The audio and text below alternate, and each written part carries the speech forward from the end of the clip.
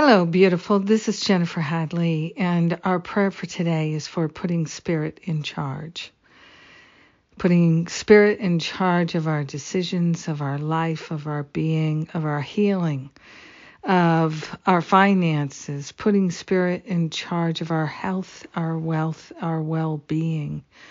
We are grateful to take a breath, holy breath of gratitude. So grateful to lift ourselves up. We're putting a Spirit in charge of our life, letting Spirit run our life. We are grateful to place our hand on our heart and wholeheartedly partner up with that higher Holy Spirit self, putting Spirit in charge of our choices and our activities, dedicating ourselves to the flow of love. We are grateful and thankful to be in this flow of dynamic wisdom and clarity. We are grateful to put the original source of all good in charge of our life. We're putting divine proactive wisdom in charge of our life.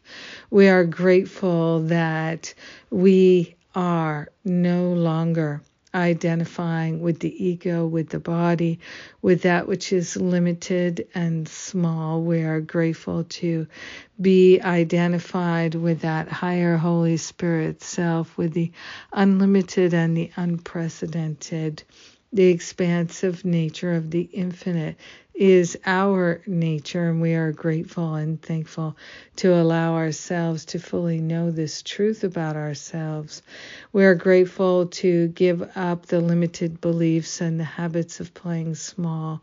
We are grateful to put Spirit in charge of our life, and we are willing to lead a life of joy, sharing the benefits with all our brothers and sisters, all beings.